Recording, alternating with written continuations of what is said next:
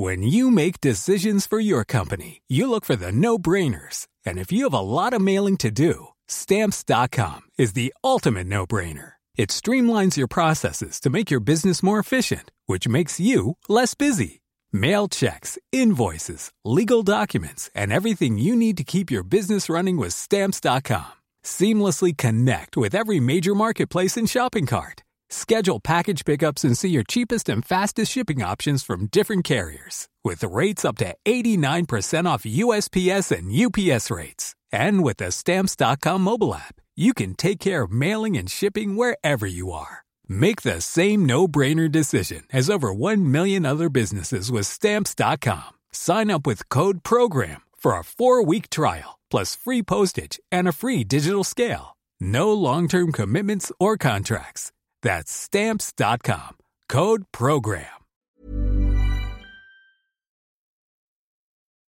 George Harrison was angry.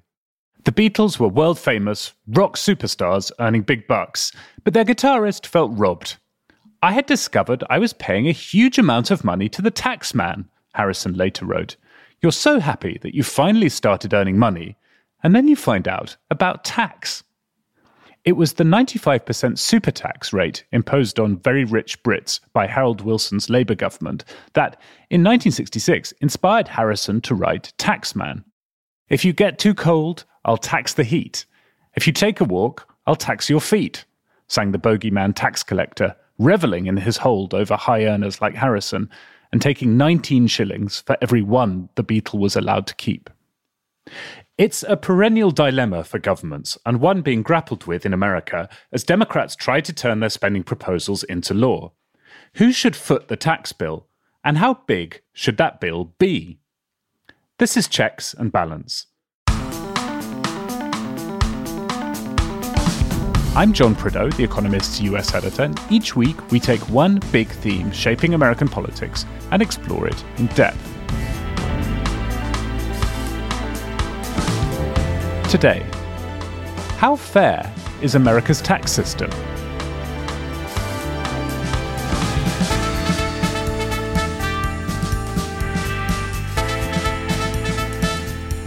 Democrats are in the midst of a legislative battle with themselves as they try to turn President Biden's signature economic proposals into law. They want to get two spending bills through Congress, the $1 trillion bipartisan infrastructure bill and the $3.5 trillion reconciliation bill that would spend more federal dollars on helping the poor and on climate change mitigation in particular. To fund this, the Democrats plan to make the federal tax system slightly more progressive by raising the top rates of income tax and increasing the corporate tax rate. What is the best way to pay for Joe Biden's vision of America?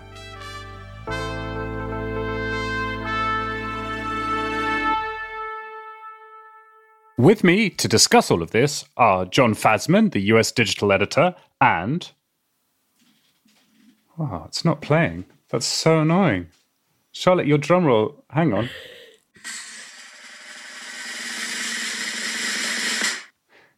Charlotte Howard, the New York bureau chief. Charlotte, is it getting old yet? I think the fact that you couldn't turn it on is a sign, is the universe trying to tell you that I deserve only one drum roll a year. I think maybe you're right. Maybe one drum roll a year is enough for anyone. But I'm still so delighted that you're back, as is John. How has your week been? It's been great. New York is in the midst of glorious fall weather in between the two seasons to either kind of a hot, hellish inferno or an archipelago of disgusting slush puddles. But right now it's in all its glory. So everyone's out and about and the city feels very alive. John, how about you? You buried, or you didn't really bury, but you gave the Prius a send-off this week after much time in each other's company. How does that feel? Are you in mourning? Yeah, the Prius has gone to the great beyond for worthy little suburban cars, wherever that is. But it held up really well, as long as we had it. What's the greatest trip you took in the Prius, just to honor it for a moment? Well, I got it in Las Vegas when a friend was moving. So the greatest trip was driving it from Vegas back to New York in about 3 days. And the best discovery of that trip was what a great city Omaha, Nebraska is. I was there for a night and a day and just fell in love with it. Underrated city. Better than Boston. Better than Boston, which we will talk about next week, I hope, as part of an episode on police and prosecutorial reform. Well, this has been a really busy week in Congress, so let's get into it.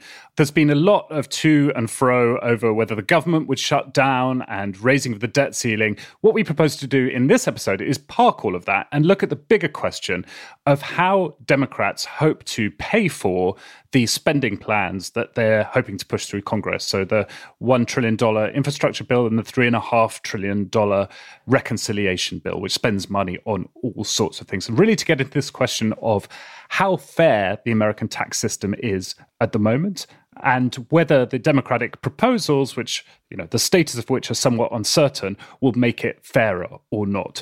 To begin with, Charlotte, could you help us along by summarizing the tax rises that the Democrats in the House, at least, are proposing?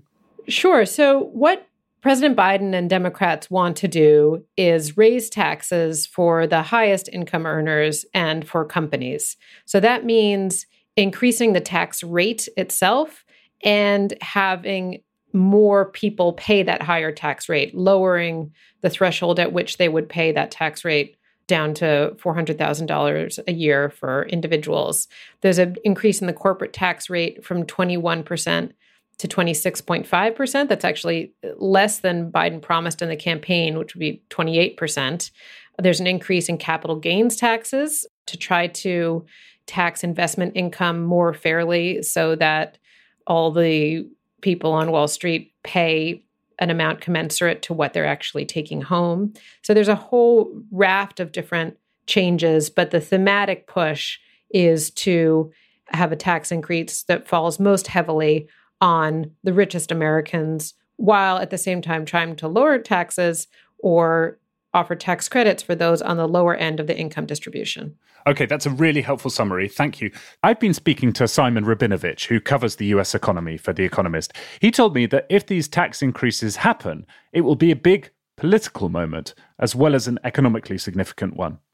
It's been nearly 3 decades. You have to go back to, very, very early in the Bill Clinton presidency for the last time that Congress pushed through, a wide-ranging series of tax increases.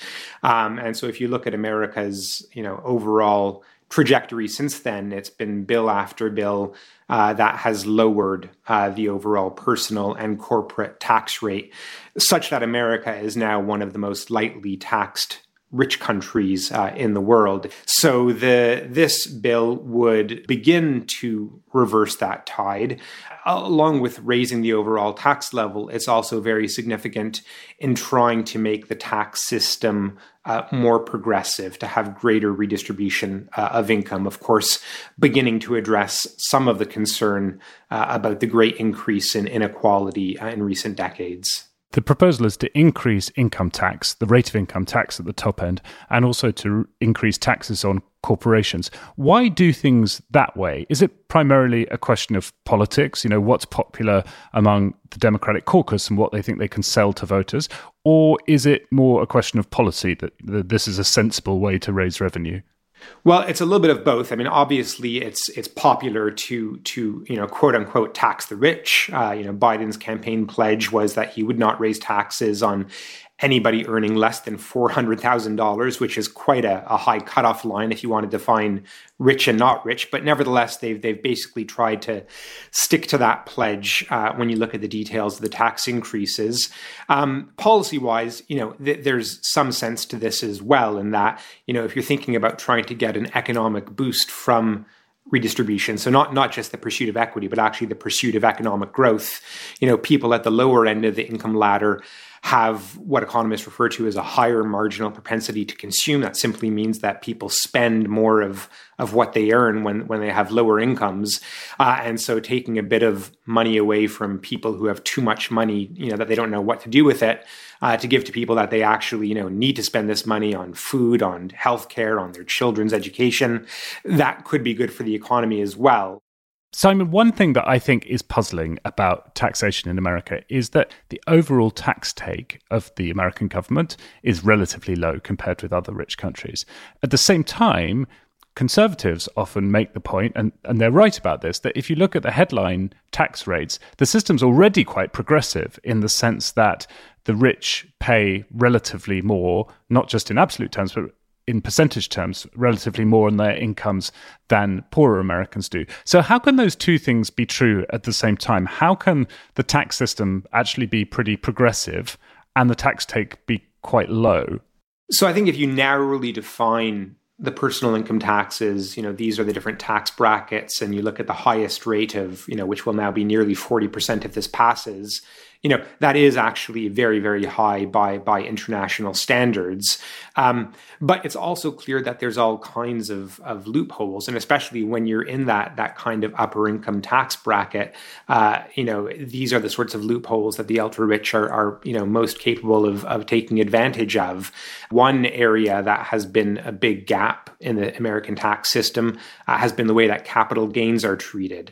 If you look strictly speaking at the capital gains tax, it's relatively high, 20%, potentially going up to 25% with this reform. But if you're ultra rich and you pass on your property or your stock holdings to your child, that inheritance ends up effectively not being taxed, and that the basis on which the capital gains is taxed will be based on the market value at the point of inheritance. So if you had made that investment and it had appreciated, by hundreds of percent, well, when you pass that on to your child, all of those gains, as far as the IRS is concerned, are effectively wiped out. So there's all kinds of loopholes that allow people to plan around the tax system. But then the other point is that because, in other countries, they will rely much more heavily on sales taxes, it does mean that America has to rely more heavily on the personal income tax as well as corporate taxes to try to make up that shortfall.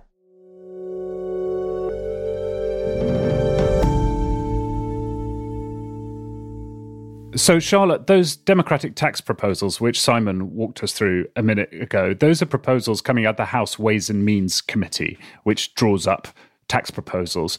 It's not clear that they'd get past the Senate, but I think we can talk about them as a good indication of what Democrats, at least in the House, ideally would like to do. So what do you make of these plans? Do they seem sensible to you? Yeah, I think that they're directionally sensible. And as always, the devil is a bit in the details.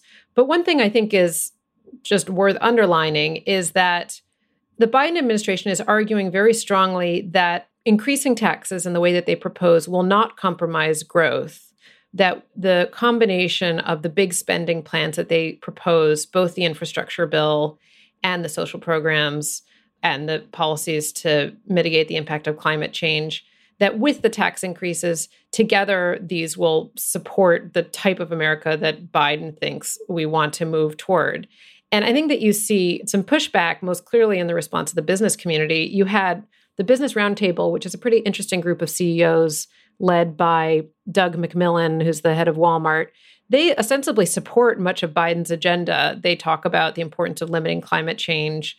They're pro-infrastructure investment, pro-immigration reform. During the Trump era, they were very anti some of Trump's more divisive rhetoric. But they're pushing back very hard on the tax increases that Democrats have proposed. And Democrats would say that some of these broad investments favor business. If companies are concerned about having access to workers, you need to have more childcare so that people can enter the labor force. If you want people to have higher skills, you need to invest in community colleges. But when push comes to shove, you see these companies lobbying against the tax increases. They're running ads against the Democratic tax plan. They support the infrastructure bill, but not the higher corporate taxes that come along with the broader social spending bill. So I think the response of the business community in some ways helps illuminate the broader challenge, which is that ostensibly, there are voters as well as business leaders who are broadly supportive, at least directionally, of what Biden wants to do in terms of investing in different parts of the American economy, be it infrastructure, be it providing more expansive social services. But the question is, how expansive do people actually want government to be? And are they really ready to get behind a big tax increase to help support that? And that's very much an open question. I think that's a great point. What you see in fights over tax policy, not now, but as a sort of general component of them, is a sort of tacit argument over what your values are and what sort of country you would like to be. What Joe Biden is proposing is a massive expansion of the state, a massive expansion of the welfare state, really. And if that's what America wants, America needs to figure out a way to pay for it. It's very hard to do with just raising taxes on the very rich and on corporations, even though that's the most politically palatable thing to do. Can I ask you both a political question? The last time Congress pushed through a significant tax increase, a federal tax increase, was 1993. And a year after that, the Democrats lost their majority in the House in the famous Gingrich Revolution. And it seems like for all the years since then, members of Congress on the Democratic side have been rather scarred by that. And all the momentum was with the Grover Norquist Americans for Tax Reform argument that basically said, if you raise taxes ever, you'll get killed in elections. So are Democrats taking a huge gamble here, or have, for some reason, the politics of increasing taxes just changed in the intervening years? Yeah, I think, Democrats raised taxes in 1993. And just a couple of years before, you'll remember, George H.W. Bush promised, read my lips, no new taxes in 1988, then raised taxes and was thrown out of office. I think those two lessons may have been overlearned. I mean, there's something to be said for leveling with the American public about what taxes pay for. I don't think the Democrats have quite done that. I think they're still sort of shying away from more efficient taxes that could raise the money more effectively than just constantly raising taxes on the wealthy. But I think raising taxes on the wealthy is part of it. And I think there's something to be said for Democrats saying, look, if you want this big expansion of the state, we're going to have to pay for it. The gamble is that the expansion of the state will be noticeable enough to enough people quickly enough that they won't suffer at the ballot box in 2024. I think that's far from certain. Okay, thank you both. We'll go back to when the stars of Hollywood's golden age dodged high tax rates in a moment. First, though, if you go to our website, economist.com/USpod, you'll find the best offer to subscribe to The Economist. With the digital and print subscription, you'll get not only full access to the website and all the apps, but a paper copy delivered to your door every week. This, I think, is still the finest way to read The Economist, without your social media notifications and email alerts pinging in while you've got your nose in an article. In the latest edition, there's Simon's piece on Joe Biden's tax plans. We preview what the Supreme Court has on its docket this term, and Lexington looks at why the fossil fuel lobby is still so much more powerful than the renewables lobby. Economist.com/USpod is the link to subscribe. You'll find it in the notes for this episode.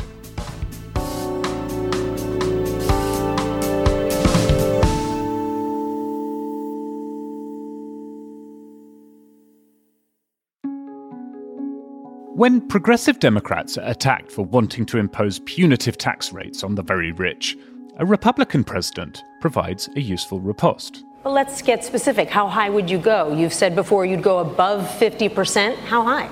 We haven't come up with an exact number yet, but it will not be as high as the number under Dwight D. Eisenhower, which was 90%. But it will be. I'm not that much of a socialist compared to Eisenhower. Bernie Sanders' laugh line at a 2016 Democratic debate was echoed by Alexandria Ocasio-Cortez when defending her income tax proposal on The Colbert Show. People are yelling, she's a socialist, she wants 70% marginal tax rates. Under Republican administration, Dwight Eisenhower, we had 90% marginal tax rates. Wow. It's true that for most of the 1950s, the marginal income tax rate for those earning over $200,000 was 91%. And the economy still flourished. But hardly anyone actually had that sort of income. So it was only a tiny group of the super wealthy that ended up paying 91 cents to the dollar. Just 10,000 households, according to the best guess of the IRS.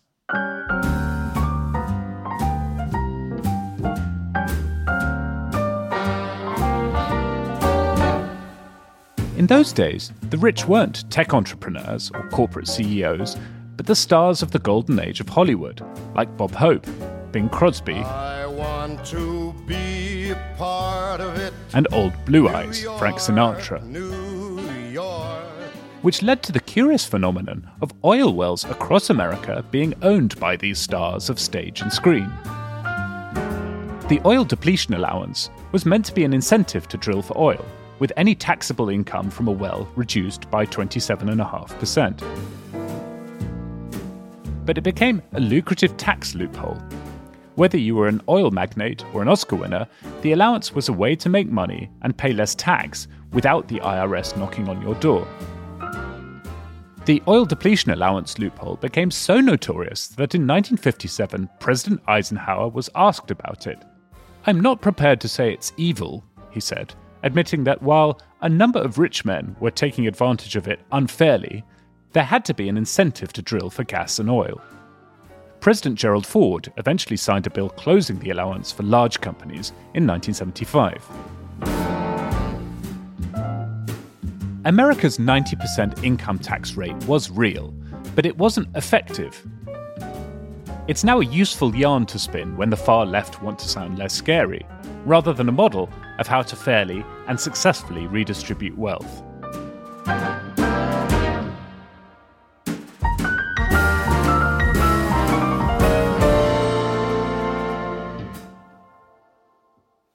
Charlotte, the top rate of income tax now is nowhere near 90%, but it's still the case that people don't really pay that top rate, right? There are all sorts of ways that if you're a high-earning American in the top tax bracket, you can lower your income tax. And there have been some controversial examples of this. ProPublica got hold of the tax returns of some of the wealthiest Americans and found they paid little or almost no income tax at all. Before we get into the politics and economics of taxing wealth at the high end, can you talk a little bit about the context in which Democrats are trying to push through their tax bill? I mean, this comes off the back of what was a pretty big tax cut and change to the taxation system when Donald Trump was president in 2017, which was really the main legislative achievement of his presidency, maybe the only one, in fact. Yeah, in some ways, Donald Trump having passed those tax cuts helps Democrats a bit, I think, in a few ways. One is that they can say that they're not having a blanket, enormous increase in ways that are absolutely revolutionary because they're just walking back some of Trump's tax cuts. So I think that that helps them on one dimension. And then second, Trump's tax reforms weren't actually that popular among many ordinary voters. And that's in part because they couldn't really understand its benefit. So when you look at polling around Trump's tax reform, people couldn't really decipher the ways in which it was helping them. So, for instance, if they got a smaller refund from the government, they thought that this meant they were paying more in taxes, and they didn't like that. And I think that that confusion may help explain why Trump was so keen to take personal credit for the stimulus checks that people received during the pandemic. But there was a bit of confusion basically among ordinary Americans for how Trump's tax reform helped them. And so I think both that confusion plus the fact that the Biden administration can say that it's just walking back some of Trump's tax cuts rather than imposing a blanket increase, that those both do help Biden politically. One thing, though, I'd add, though, is that I think the IRS, and John Fasman, our resident historian, may correct me on this, but it seems like it's more politicized as an agency probably than any point in its history. You had, during the Trump administration, of course, the IRS settle cases charging that they were investigating the tax-exempt status of conservative groups. This was something that really Republicans were focused on, that the IRS was a corrupt government agency out to get them. So there was that scandal. But then also you had Republican-controlled governments withholding money from the IRS, such that the IRS has outdated computer systems. It can't hire qualified people. And at some point, the idea that the IRS is incompetent as an agency becomes a self-fulfilling prophecy if you don't give them money to do their jobs. Biden's tax proposal does increase actually funding for the IRS to try to remedy this problem. But in the politics of tax reform, the fact that the very agency charged with collecting tax is itself seen almost as a political body, I think is emblematic of just how contentious taxation is. I think that's exactly right. One of the subtler forms of revenue raising in this Biden plan is increased money to the IRS for enforcement, which will crack down on tax evasion and tax avoidance. Charlotte, so Biden and the Democrats in the House keen to increase taxes on the wealthy. And so we've got this increased top rate of income tax. But they haven't gone down the Elizabeth Warren route of proposing a tax on wealth. Why is that? The reason why they're proposing raising a tax on income but not wealth is that it's actually really hard to tax wealth. So the reason why Elizabeth Warren and Bernie Sanders and other progressives have talked about taxing wealth is because both the very richest Americans have huge amounts of wealth, that some of which remains untaxed, but also that it's politically popular, right? So Pew data shows that the share of people who are worried that companies or really rich people don't pay their fair share is nearly double the percentage of voters who are concerned about the level of their own taxes. And, going after the likes of Jeff Bezos seems like a good idea. There are not that many people who would have a problem with that. But the issue with a wealth tax is that it's hard to value people's wealth accurately. You're going to get a lot of tax avoidance. And you see this in the experience of countries that have tried to implement it. In the early 1990s, there were 12 rich countries that had a wealth tax. There are only 3 now. And so Warren and some others continue to be in favor of this. Biden instead, the current proposals instead seem to be coalescing around the idea of a 3% surcharge on individual income above $5 million, but not what Warren had proposed, which was a 3% tax on the overall net worth of households and trusts above $1 billion. So there's a bit of a distinction there, and I think it's a pragmatic one. But this gets to kind of the heart of the problem, right? Which is that the Democrats have a big desire to increase investment, to increase government spending. Obviously, somehow we need to pay for this. And there's just huge amount of disagreement that falls into 2 categories. One is that collecting tax is actually technically difficult, as the wealth tax, I think, illuminates very plainly, and then also politically treacherous. And so you see Democrats trying to find ways that they both pragmatically and politically can move forward. What's happening right now with the House proposal and Biden's support for it is the best attempt that they've had to date, the best thing that they can come up with.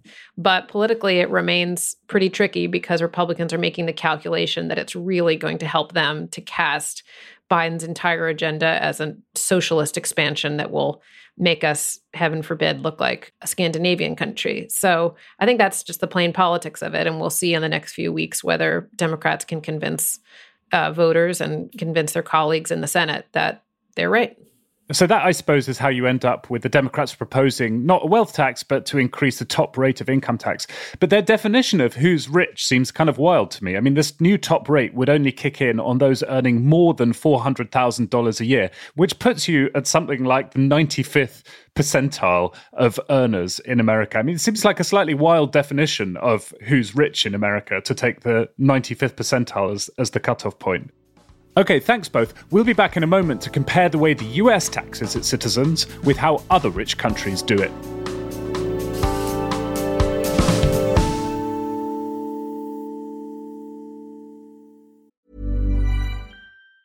There's never been a faster or easier way to start your weight loss journey than with PlushCare. PlushCare accepts most insurance plans and gives you online access to board-certified physicians who can prescribe FDA-approved weight loss medications like Wegovy and Zepbound for those who qualify. Take charge of your health and speak with a board-certified physician about a weight loss plan that's right for you. Get started today at plushcare.com/weight loss. That's plushcare.com/weight loss. plushcare.com/weight loss. John, you've been speaking to a tax policy expert to get some international context and understand how America differs from other countries when it comes to taxing her citizens. Yeah, I spoke with Erica York, who is an economist with the Tax Foundation's Center for Federal Tax Policy. And I began by asking her how the American tax system differs from that of other rich countries. When it comes to raising tax revenue, the United States deviates substantially from countries in the OECD on average on certain sources of revenue. So compared to the OECD average, the United States relies significantly more on individual income taxes. In 2019, for example, OECD countries on average raised about 24% of their total tax revenue from individual income taxes, while the share in the United States was 41.5%, so much higher. That's partially because more than half of business income in the United States is reported on individual income tax returns.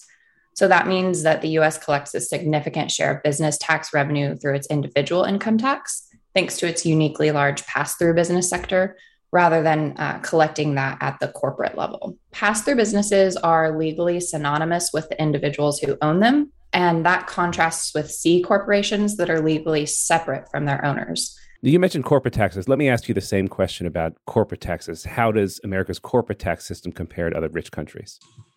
Yeah, so on average, OECD countries collect a rather small share of revenue from the corporate income tax. In 2019, that was a little under 10%. The US collected about 4% of revenue from the corporate income tax, so that looks quite a bit lower.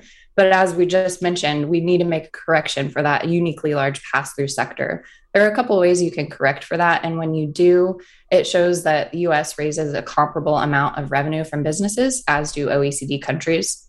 But when it comes to the corporate tax rate, the United States statutory corporate tax rate currently sits at about 25.8%. That's 21% at the federal level, plus the average of state and local rates that are charged in the US.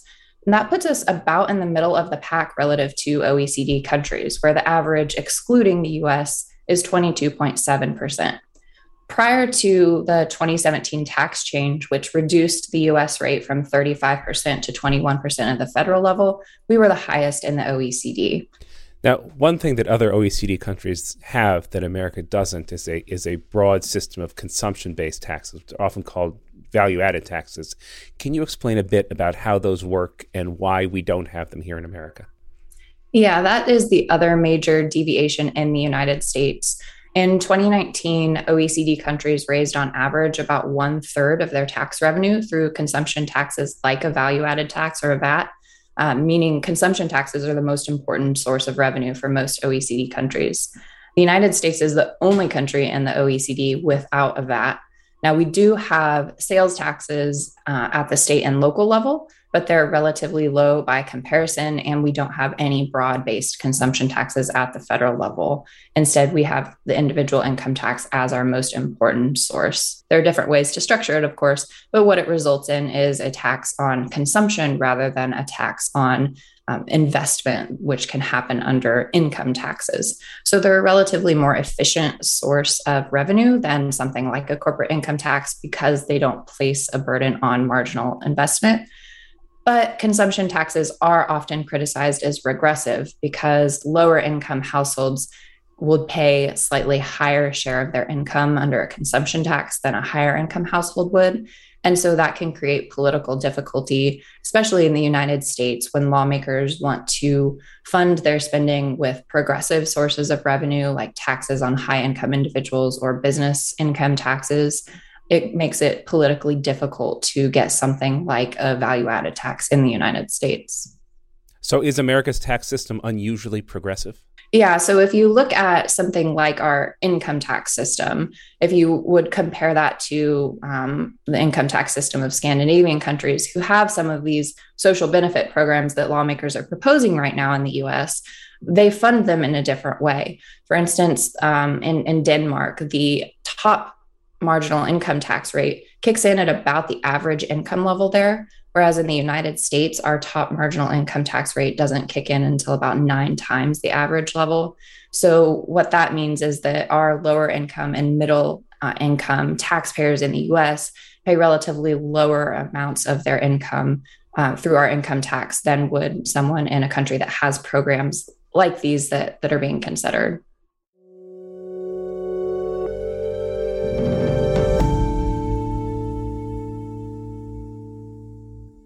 So, Charlotte, some useful myth busting there from Erica.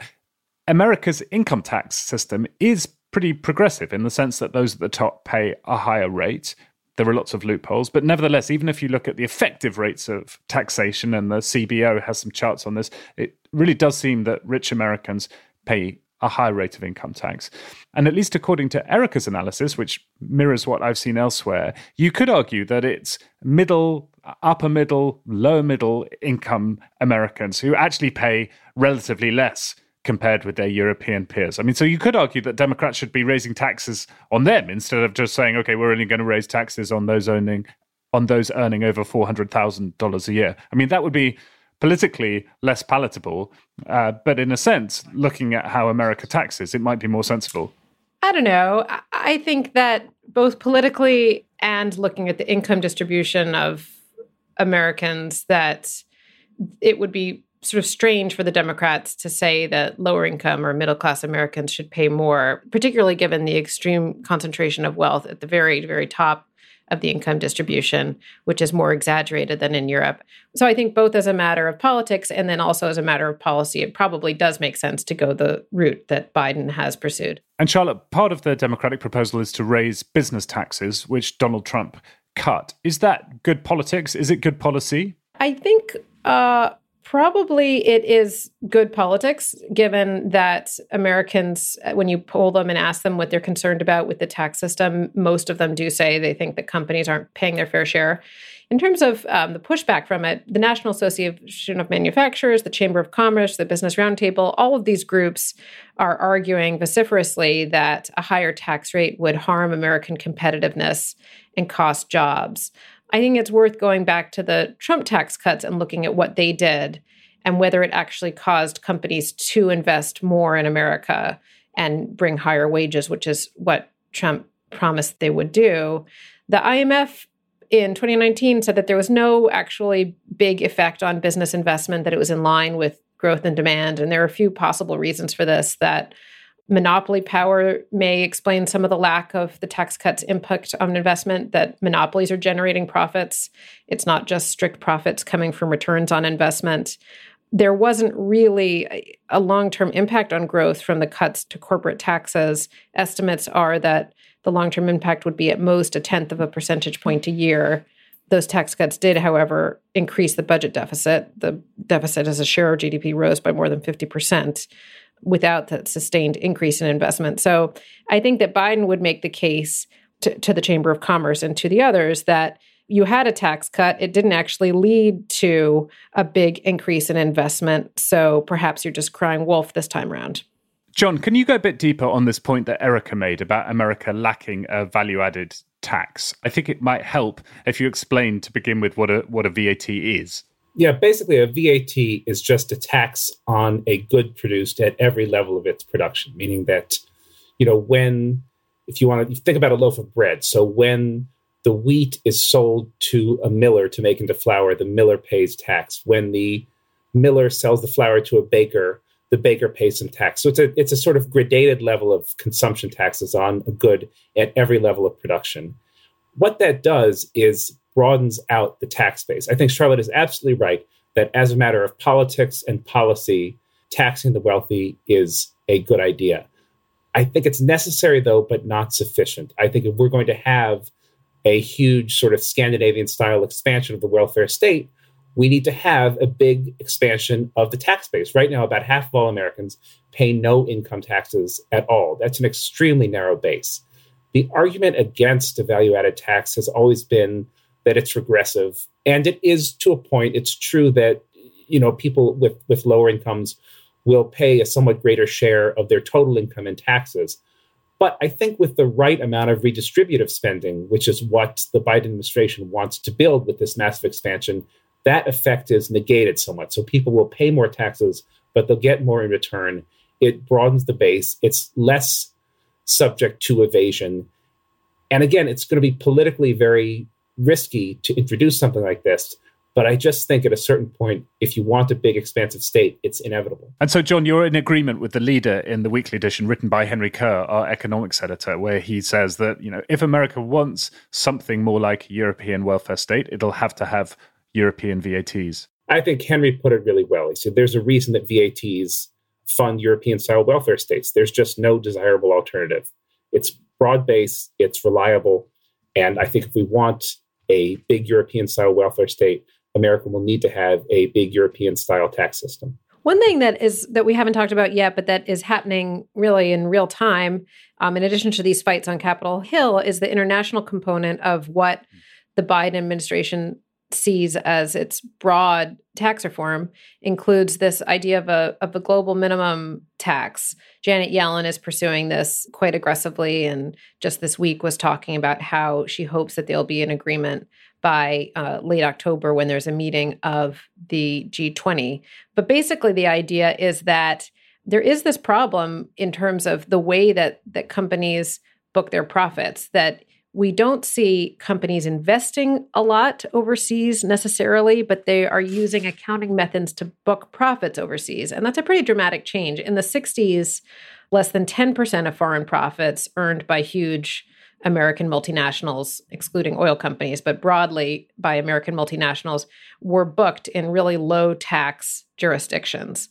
And by 2018, more than 50% of foreign profits earned by American multinationals were booked in some of these places, like Ireland, for instance. Ireland slashed its corporate tax rate and has seen a huge increase in pre-tax foreign profits booked there. And so this is Biden's attempt to try to deal with this problem, that they want to increase America's corporate tax rate, but have other countries do the same. So there's a lot resting on whether that idea of a global minimum corporate tax can go ahead so that you have a more sensible way of taxing companies rather than what feels a bit like a global race to the bottom. Well, this has been quite a nerdy episode, and I've got a very nerdy quiz for both of you. Americans famously rebelled over paying taxes to the British at the Boston Tea Party in 1773. The earliest mention of tea in The Economist was in our first edition in 1843. The notices section at the back of the paper had an enticing offer from G.T. Mansell & Co. of Cheapside for rural readers missing city comforts. For those families resident in the country who had hitherto been restrained from sending to London for their tea and coffee on account of the expense of carriage, the merchants promised to remove the extra charge for anyone ordering more than 5 shillings worth, the Victorian equivalent of Amazon Prime, if you like. Sticking with the tea theme, in what decade was the tea bag invented? I think it was 1920s or something like that. John, but you're our food historian. I mean, this is targeted to you. I have no better... What did you go for, Fatima? I haven't gone for anything. Charlotte went for the 1920s. I'll say the 1880s. You're both equidistant from the answer. It was the 1900s. In 1901, Roberta C. Lawson and Mary Malaran from Milwaukee filed for a patent for a tea leaf holder using a stitch mesh fabric designed so the tea leaves wouldn't float into the drinker's mouth, but the water could infuse through it. Staying in Milwaukee, who survived an assassination attempt while giving an election speech there in 1912? 1912, was it, Woodrow Wilson?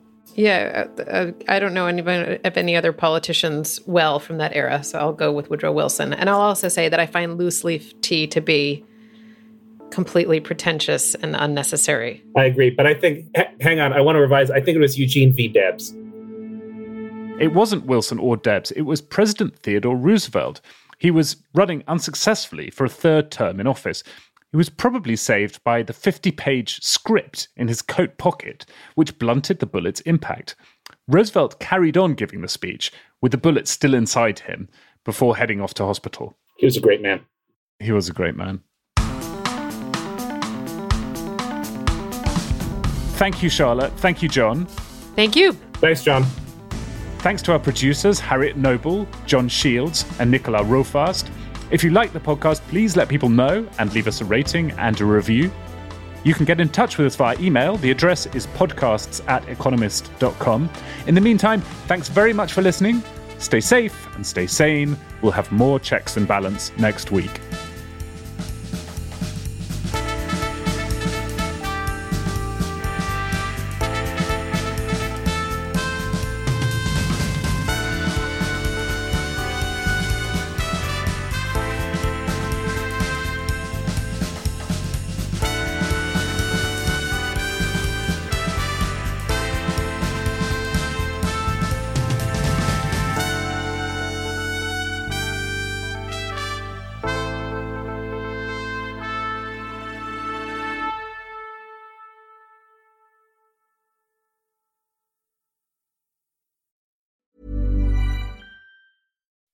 When you make decisions for your company, you look for the no-brainers. If you have a lot of mailing to do, Stamps.com is the ultimate no-brainer. Use the Stamps.com mobile app to mail everything you need to keep your business running with up to 89% off USPS and UPS. Make the same no-brainer decision as over 1 million other businesses with Stamps.com. Use code PROGRAM for a special offer. That's Stamps.com, code PROGRAM.